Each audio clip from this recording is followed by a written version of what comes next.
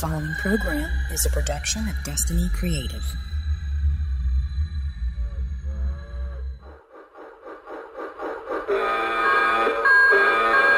Are you ready? 3, 2, 1, wake up! Welcome to the show, my friend. Thanks for coming round again. Good evening, ladies and gentlemen. We are tonight's entertainment.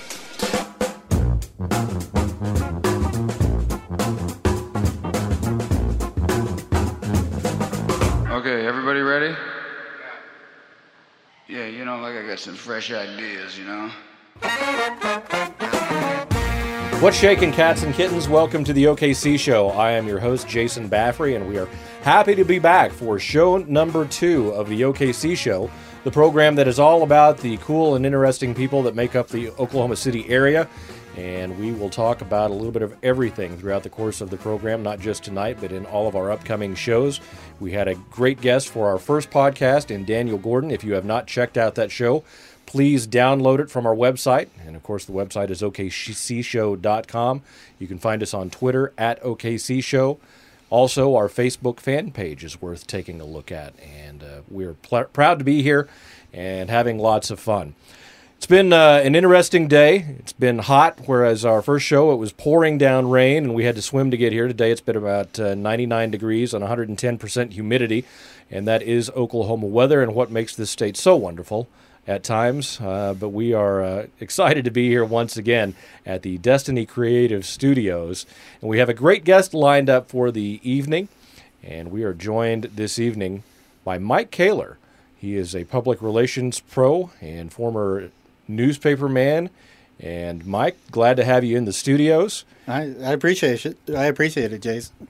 Thanks for having me. We'll see what we can do tonight, and it'll be fun. Well, we have plenty to talk about, and you have just launched off onto your own. You spent over a year with a local PR firm handling their new media, but tell us about what's going on now, because things changed for you dramatically in the last couple of days. Yeah, it's been an interesting couple of days, and interesting past few weeks, actually. Monday was our first day of our new business. We launched what we're calling Smirk New Media. It's a business, basically me and the what's between my ears, a laptop and a bunch of business cards, talking to folks about how they can use new media and all of these tools on the web to talk to their customers and to get attention for their business. What precipitated this move for you? Well, I'd been really thinking about sort of the opportunity that was out there if I sort of made this next step. I've been talking to a lot of friends of mine who've been encouraged me to go out on my own. For me, it was really a question of opportunity, of being able to not just necessarily work with one firm and one stable of clients, but really being able to partner with many, many firms, a whole lot of different people in the marketplace, and just see what I could do with this. I think the timing was really right for me. The interest in social media continues to sort of crest, and so I felt like if there was any time for me to make this jump, it was now, and to really leverage that excitement that was in Oklahoma City and the expertise that I was able to bring to bear. And when you approach this, how do you define new media and what you are doing? Well, it's funny, when I first got my previous job at Snacky Turnbow Frank, we talked a lot about what to call that position, and there's sort of this big discussion online of new media, quote unquote, versus social media. To me, new media is not just Twitter and Facebook, but it's all of these tools that have bubbled up to the surface even in the past 18 months. It's what you can do with video, what you can do with live streaming video, what you can do with geolocation. To me, Foursquare is a new media element, and it's not as much of a social media element. So to me, new media has sort of the broadest definition of tools that are available online that can help people out and connect. And in the Smirk New Media, talk a little bit about your approach, how you're working with businesses, what you bring to the table when you connect with somebody. Well, I'm trying to draw as much as I can on both my experience working at a professional service firm and what I learned in 15 years in the journalism business, most recently when I was the multimedia editor at News OK. So what I'm focusing on as far as services go is being able to help your business connect with people online using these tools. But we're also pitching a lot of sort of content management, and that might sound boring to people, but for me it's being the person that bridges the gap between a business and their website as far as figuring out what words am I going to be putting out there, what am I going to be sharing with people, what do I know that's going to bring value to people. Because like I wrote in the blog this morning, a lot of people take that leap into the online world. A business owner will say, I'm going to have a Facebook page, I'm going to have a Twitter page, and I'm going to have a website, and it's really going to be great. And then they sit down in front of their computer, and they're like, now what do I do? What do I put on there that's going to do me any good? And that's really where we're talking to people. Yeah, you can only distribute so much Farmville information. Right. There's a funny story about that. To me, content, it's sort of a word that we throw around all the time about the stuff that's on the internet. But to me, there's real value in that. And if you get that right, if you get that idea of sort of what do I, Jason Baffrey, have in my head that will draw people, if you can figure out what that thing is, then that's going to determine a large part of your success that you have online. I can tell you right now, I'm nothing but an empty shell and a couple of golden pipes. That's about it. So, starting a new business with the current state of the world, the economy, I mean, you're with a successful local firm, and I don't know all the details on STF, but probably one of the larger PR firms in Oklahoma. Has to be kind of not a cush job, but a certain amount of security there. And then you decide, now's the time. I'm going out on my own. That must have been a difficult decision to make in some ways. Yeah, it really was. And, but, big risk, big reward, sort of what I convinced my wife of. But, to me, I'd really been very diligent about building up a brand in our community. People related who I was online with somebody who knew sort of what they were talking about in this space, because I'll tell you, there's no shortage of social media experts in the world. Yeah, I was going to ask you about that. I mean, and so I felt like I had learned through being with Schnocky, who really gave me some great lessons as far as what it means to provide professional services and sort of expectations that businesses have and what really works, that, I'm going to be able to draw from that and really sort of have a little bit of an adventure here. And there's enough work initially where, things are going to be okay, but the upside is really as much as I want it to be. So. Yeah, and I don't know how you feel about this. I mean, obviously, since you're doing this, but I feel like right now with the job market and everything that's out there, really the only way to move ahead and move forward is to do something on your own. And you see, I think you're seeing more people take that leap off of the edge, and because it's so difficult to find a job right now. And fortunately for you, you were not in that position. You were able to make that decision that you were ready to move into your own deal. And that's really where I'm finding partners or potential partners with a lot of enthusiasm. I think Oklahoma City is kind of unique in that we didn't get it as bad as other people got, and we have some. As corny as this might sound, we have some pioneering spirit in sort of the people that live here, and so there's a lot of folks out there trying to make their own way. And what we've really talked about, my wife and I have really talked about, at the heart of how we're doing our business, is we want to help other people succeed. And I feel like if you sort of keep that, at the center of what you're doing, that's where we're going to find our most success. We'll partner with, some solo PR practitioners who are out there and want to service their clients and want to provide social media, but just might not have that capacity. Web design firms who are so busy that they need help figuring out content for their clients. Things like that, where I can come in and partner up and really help somebody add capacity, I think is where we're going to see some success. And just to sort of go down this road a little bit more, we really prayed a lot about how this was going to work. And what I kept coming back to was that I had developed this network of people online that, to me, were really flesh and blood folks. Were people I've had lunch with, people I've hung out with, people whose brain I've picked about various subjects. And just in the run up to launching the business, we were really able to lean on those folks for advice, lean on those folks for potential partnerships, and as much as some people might sort of poo-poo this whole notion of, your social network, or are these really your friends or not?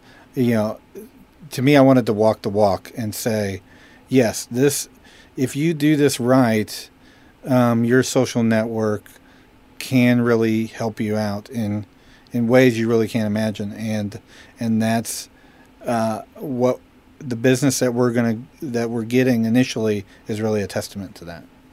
Well, that sounds great, and I guess the most important part is you have figured out a way to be able to make a living doing that. And well, yeah, knock on wood. Yeah. Well, and I think a lot of what you said, it goes back to an elemental thing that Zig Ziglar, the great Zig Ziglar, says, is you can get everything in life you want as long as you help enough other people get what they want. Right, and that's exactly what we're doing. Yeah, and I think you see the people who are succeeding, especially online, and this is, as I try to sort of make that a little bit more real for people, you see that the companies that are succeeding online and the individuals who are succeeding online are, for the most part, helpful, honest, transparent. I can do the whole Boy Scout code for you. Right. But, a lot of those virtues that people value are coming to bear more and more in the world of marketing and PR and things like that. Well, I think in a situation, certainly with businesses, but even on a personal level, right. I mean, if you're going to be online with the way everything is now and the social networks, if you're not transparent, somebody's going to figure you out pretty quick. Right. So if a business... you just asked BP, about the value of transparency online. So, I think that's... people are really forgiving, and if you're going to have this relationship with them on the social networks, it's okay for you to say, "Hey, I screwed up," and and they'll know that if they've come to trust you or come to see you as a valuable part of their day, which is what we talk to people a lot about, then they'll, that'll be like, "That's okay, we understand, and let's go on and continue this relationship." Let's talk a little bit about, you brought it up earlier, the plethora of social media experts that exist out in cyber world. It seems like every time, there's a new follower or you find somebody new, there's, for every one, there's 50 more social media experts, or at least claiming to be. That's a pretty thick market to be involved in. Yeah. What are your opinions on that? Well, it's interesting because it's really become sort of a punchline online. I mean, social media consultants are the used car salesmen of the internet. And it's hard for me because I feel like this really grew organically for me. I didn't just wake up one morning and decide, hey, this is what I want to be when I grow up.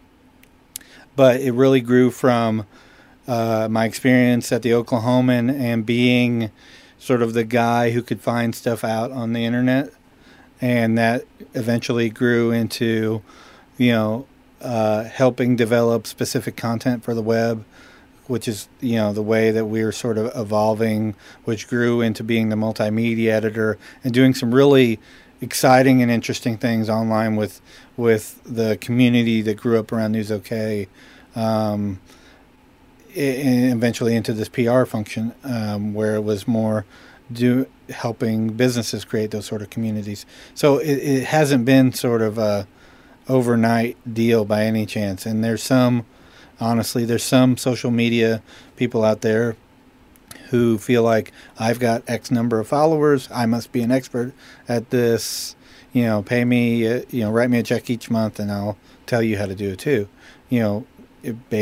Because even though yesterday they might have been whatever, washing dishes at the Steak and Shake. So for me, the burden's sort of on me to differentiate myself from those other people. And I feel like that's really where the personal branding has come in, and that they don't see me as sort of money driven. They don't see me as just regurgitating whatever I've read online, but really drawing on my experience both inside the media and hearing pitches and seeing how things have developed on that end, to being on the outside, pitching to the media, and seeing what works in the other direction. And at least in that way, I feel like I'm unique in the market, and there's some space between me and the other folks doing this. And you've kind of walked both sides of the street. You graduated from Missouri State University and got your start early at the Springfield newspaper, working the beat, I assume. Well, my dad was a newspaper guy, and he worked at the paper in Springfield, and so I sort of grew up being around the newsroom and always found that interesting. I have a fair amount of writing ability. So basically, after I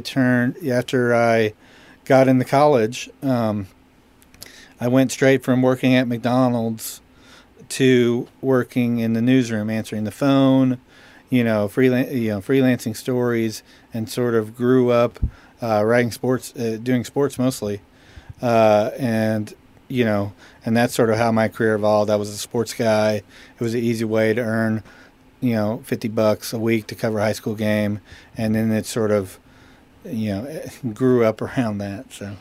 And it's got to be interesting for you coming from those very small town newspapers. And I've had friends that have worked small town newspapers, and sometimes it ends up being more of a gossip rag than news. And I don't really mean any disrespect by that, but I mean just everything that's going on around town. It kind of gets that feel from time to time. But to do that and then go to work at the Oklahoman and then transition into more of an online capacity. You have really been through the transition of the newspaper industry and seen what's going on there. Talk about that a little bit. Well, it was funny. Before I worked at the Oklahoman, I worked in Muskogee. I was a sports editor there for a few years. And I remember having the discussion in Muskogee in about 1998 or 99 about having a website. And I was dead set against worrying about the internet at that point, because I remember there had been a study that came out that showed that a third of the people in Muskogee and Cherokee County didn't have a phone line. And I was like, these people don't even have phones. They're not going to get on the internet. So I poo-pooed that whole idea. And then... Prince says it's dead. The Prince says the internet is dead? Prince says the internet is dead now. Well, consider the source, I guess. So something, but personally, as I got to do stuff with the web more and more, I just fell in love with it. And to me, no one is more of an advocate for the web now, because it's, I think it's the greatest invention that's ever been done. I think being able to have a device in your pocket that can answer any question that you can think of is exactly what mankind has been moving towards. Knowledge to me is the greatest gift you can give, and that combined with sort of our best nature is really, to me, what's powering the web. Thank God for Al Gore. That's all I have to say. Yeah, well, he can take all the credit he wants for that. So, yeah, it's been, to just talk about journalism, though, for if we want to go on that tack, it's really been transformative. And what, to me, is one of the key things is that it took the decision of what was important out of the hands of a very few people and gave it back to the hands of the readers and the consumers of that information. Because up until when you could look at a website and see the ranking of the stories that had been read, you were always playing a guessing game of we think people are interested in this. And those conversations happened every day at every newspaper I'd ever worked in. The people who worked at the paper, and God love them, they were well-intentioned, would sit around the table and pick what they thought was the most interest to the people in their community, based on sometimes nothing, based on sometimes hunches, based on focus groups rarely, but never sort of, the raw numbers were never there. Unless you were standing over someone at their breakfast table when they were reading that paper in the morning, you could never know if you did it the right way. And I think the web, as well as some metrics and sort of more of a business sense about people in newsrooms, have changed that now to where we're giving people what they want at last. The conflict comes where people don't want to let go of that power that they've had, and a certain segment of people working in journalism don't think of themselves in a business sense, and don't think necessarily popularity of content is a good thing. So it's sort of we're going to give you vegetables because you need to eat your vegetables. So that's where the conflict is going on in newsrooms. Do you not see it as a bit of a double-edged sword, though, especially for a guy that grew up as a journalist writing for a newspaper, and now you have a business doing this, and you've been a professional about it. But by the same token, somebody who just quit working at McDonald's, or maybe is still working at McDonald's, can have a blog that, they may not have the knowledge, the writing skill, but they may have people that want to read what they write. I mean, it's kind of opened the market up for anybody. Sure. Same way with reality television. And coming from a television background, I get very frustrated in turning on the TV now and seeing that it no longer, from my standpoint as somebody who has hosted TV shows and everything, now you don't even have to have any broadcasting experience to be on a lot of shows, much less, I can only imagine what the writers who have written, some of the most successful crime dramas or law dramas, comedies, those shows have been pretty much wiped off the slate for reality programming. Well, I think I think it's all going to be, there's a little bit of elitism in all of this. And I think the journalists who write about bloggers who sit around in their pajamas blogging are doing that a little bit out of fear, because, just like I talk to businesses, my opinion is that everybody has some expertise. And the guy who lives next door to me who has a blog about, the latest episode of SpongeBob SquarePants might not be valuable to me, but my 10-year-old who wants to read about SpongeBob SquarePants, or just insert whatever you want to in that. Right. Model railroading, gardening, anything that this guy might do is going to have some value to people, and that's where journalists, for the most part, who've had to spend their lives as sort of generalists, might not understand that, but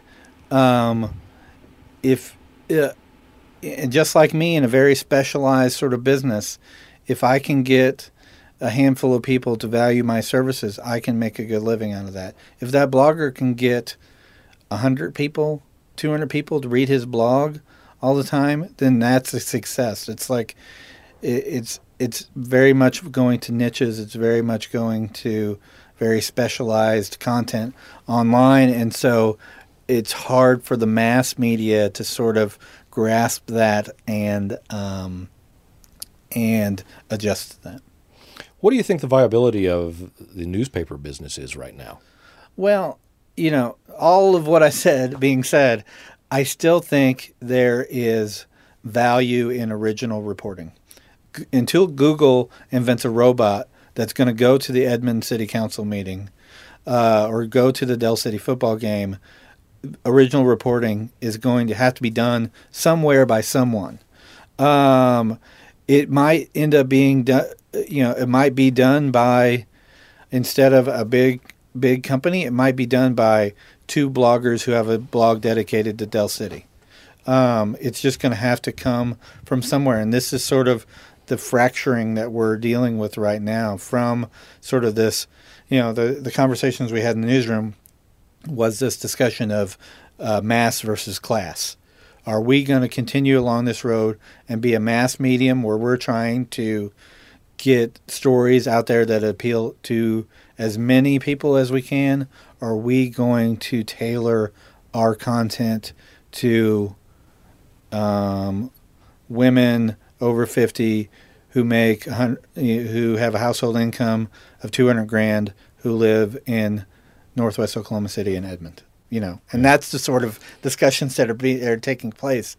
And if the mass media can't service that particular audience, then there might be a blog or someone online who does that for them. But do you think, a piece of paper that you hold in your hand, is there any life left in that? Or we talk about content, you can find everything that you want for any kind of content on the web, and most newspapers now have a website, and they're delivering their content there, and it's obviously easier to load it up. The costs are less, but yet there are still, Pubco and newspapers all across the country are still putting out a print product. But what's your opinion of it? Well, I just think that it's not part of someone's day anymore, and that's where eventually I think the print product is going to go away. Because if you think about it, the first thing I look at when I wake up in the morning is my phone. I check my email. I check my social networks. And I might, read some news content on there, New York Times or News OK or what have you. And that's the last thing I look at when I go to bed at night, because it is fluid, it is dynamic, it is new, everything. And, frankly, the print product is a relic of age that we don't live in anymore. You're getting things that are at best 12 hours old in the print product. And I think there's some space for some really, great, well-written analysis and that sort of piece. I love to read the Sunday sports section after an OU football game. I love to see what Barry Trammell has to say. I love to sort of, take that all in as an event. But I think if you look at, I'm an anomaly. I'm 37 years old, and if they stop delivering the paper to my house every morning, it really is not going to affect me. I might not get the coupons on Wednesday. Right, I'm the same way. But it's not going to change my life significantly. It's not going to change my news consumption, because there's still a place for me to get that. I think anyone younger than me, hardly any of those people get the paper. It is very rare. The numbers and the demographics are just not with them to support the print publication. This is a business, and again, I love all of these people, and it's something that's really near and dear to my heart, the whole business. And for a long time, the goal of my life was to save this thing, and I knew that was untenable. But this is a business where literally its best customers are dying. The average age is over 50, and in 10 years, a lot of those people just aren't going to be around, and there's nobody coming up behind them to replace them as 7-day-a-week home delivery subscribers. And so and then you got to look at sort of the bottom line of it, where, increasingly it's going to be for papers that it's going to they're going to lose money for every truck that they send out and put that on somebody's doorstep. Yeah, absolutely. Can you believe how it has changed over? I'm just a couple of years older than you, although I look about 10 years younger than you do. Yes, you're a handsome man. But I mean, in our adult lifetime, I mean, the change that has taken place with media and the growth of the internet, I mean, it's unbelievable to me when I sit down and think about it. Well, yeah, I mean, when we were kids, in the 70s and 80s, I had 5 channels when I was a kid. I can remember when, and I'm sure Yeah. you can too, TV went off. I mean, there was no, at midnight, Yeah, you're yeah, done. exactly. It They was went like off. The Star they played the Spangled Star Banner? Spangled Banner, and they showed the jet. I remember that like it was yesterday, but then I also remember when we got the box for our cable. Yeah. And I remember when people were talking about digital cable, and I remember logging on bulletin boards when I was a kid.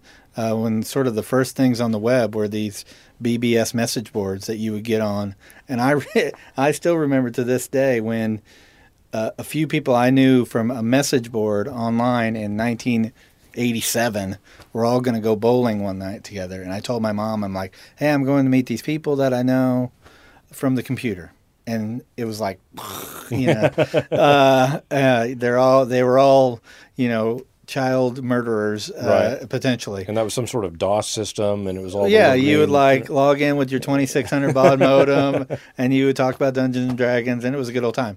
But yeah, it's remarkable that sort of the choice my kids have now, as opposed to what we had, either Walter Cronkite or whoever Right. when I was a kid, Dan Rather. Yeah, and I'm if you've got kids, you're probably like I am, and I probably use it differently. I use I didn't have that when I was a kid. You don't need it, and that's getting harder and harder, especially with you don't need to get on the internet to study for school because Right. Go get a book, and Well, my 3, I mean, it's also ridiculously intuitive now. And my 3-year-old son knows how to pick up my iPhone, slide to the app that he wants, click on it, and play a game. And he's 3. And That's amazing. my son, who's 10, knows that if he has a question about something, it used to be sort of, Beaver Cleaver would ask Ward Cleaver, why is the sky blue? But now my son, who's 10, knows that he can get on Wikipedia and pretty much find out the history of anything that he wants to, and have that sort of thirst for knowledge quenched. well, with my kids, I had a good thing going because they would if I would say a word that they didn't know, I would say go look it up, go get a dictionary and look it up. Well, our middle daughter got an iTouch recently, and so she has dictionary on there because Yeah. she saw it on my iPhone. So now she won't even go look it up. She just pulls out the dictionary there, which is good. She's still looking it up, but I kind of like that little extra. You go to and open the book up and look it up. Right. Well, I'm sort of new school like that. One of the things that I was notorious about at the Oklahoman was I went around one day and threw away everyone's phone book. Because I was like, we don't need these anymore. And they're like, oh, it's a phone book. I'm like, dude, call Google. If you're going to live in this world now, we need to be able to look stuff up on the web. So. Yeah, it's amazing how much has changed.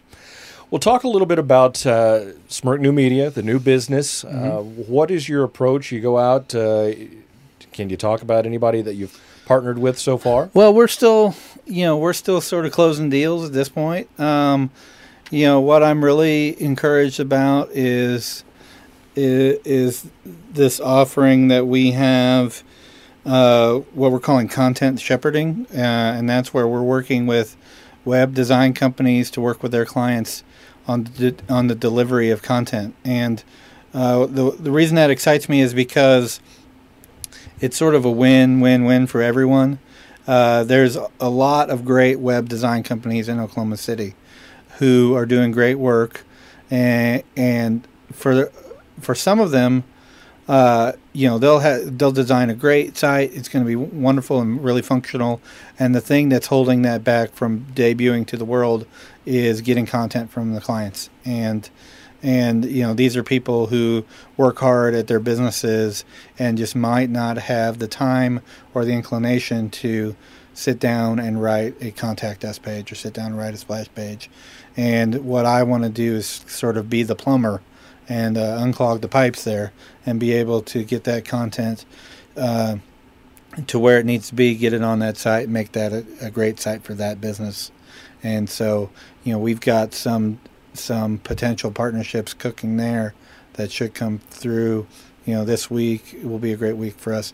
Another thing I'm doing for companies is I'm big on helping them write social media policies for their employees because it's sort of a peace of mind situation for businesses where they jump into the deep end of the pool when it comes to using social media for their marketing, and their employees don't really know where the boundary lines are as far as what can I do as an employee in this space when I'm talking to people about what I do at work.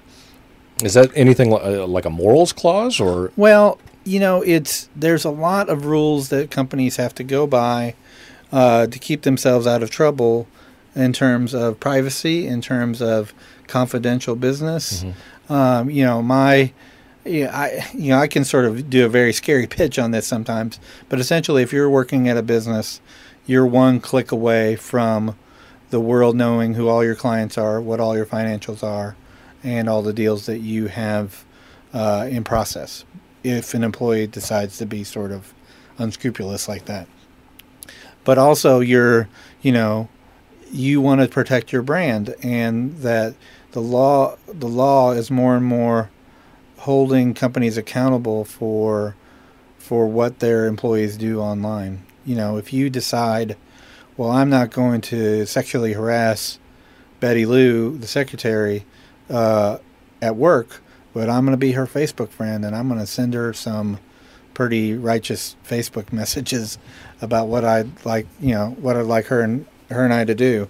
The company can be held accountable for that. So you've got to know sort of what your employees are doing, give them good guidelines for how they can protect themselves, how the brand can be protected, and sort of make sure that social media is working in everyone's favor. And so I've done a lot of that before, and that's something I'm pitching right now to folks. So very good. Well, Mike Koehler, we wish you good luck with the new endeavor. It is Smirk New Media, and they can find you online at... well, like I say, I'm the most successful, I'm the easiest to find guy on the web. If you see the letters MKOKC, that's me wherever you go, on Twitter, on Facebook, on just about everywhere.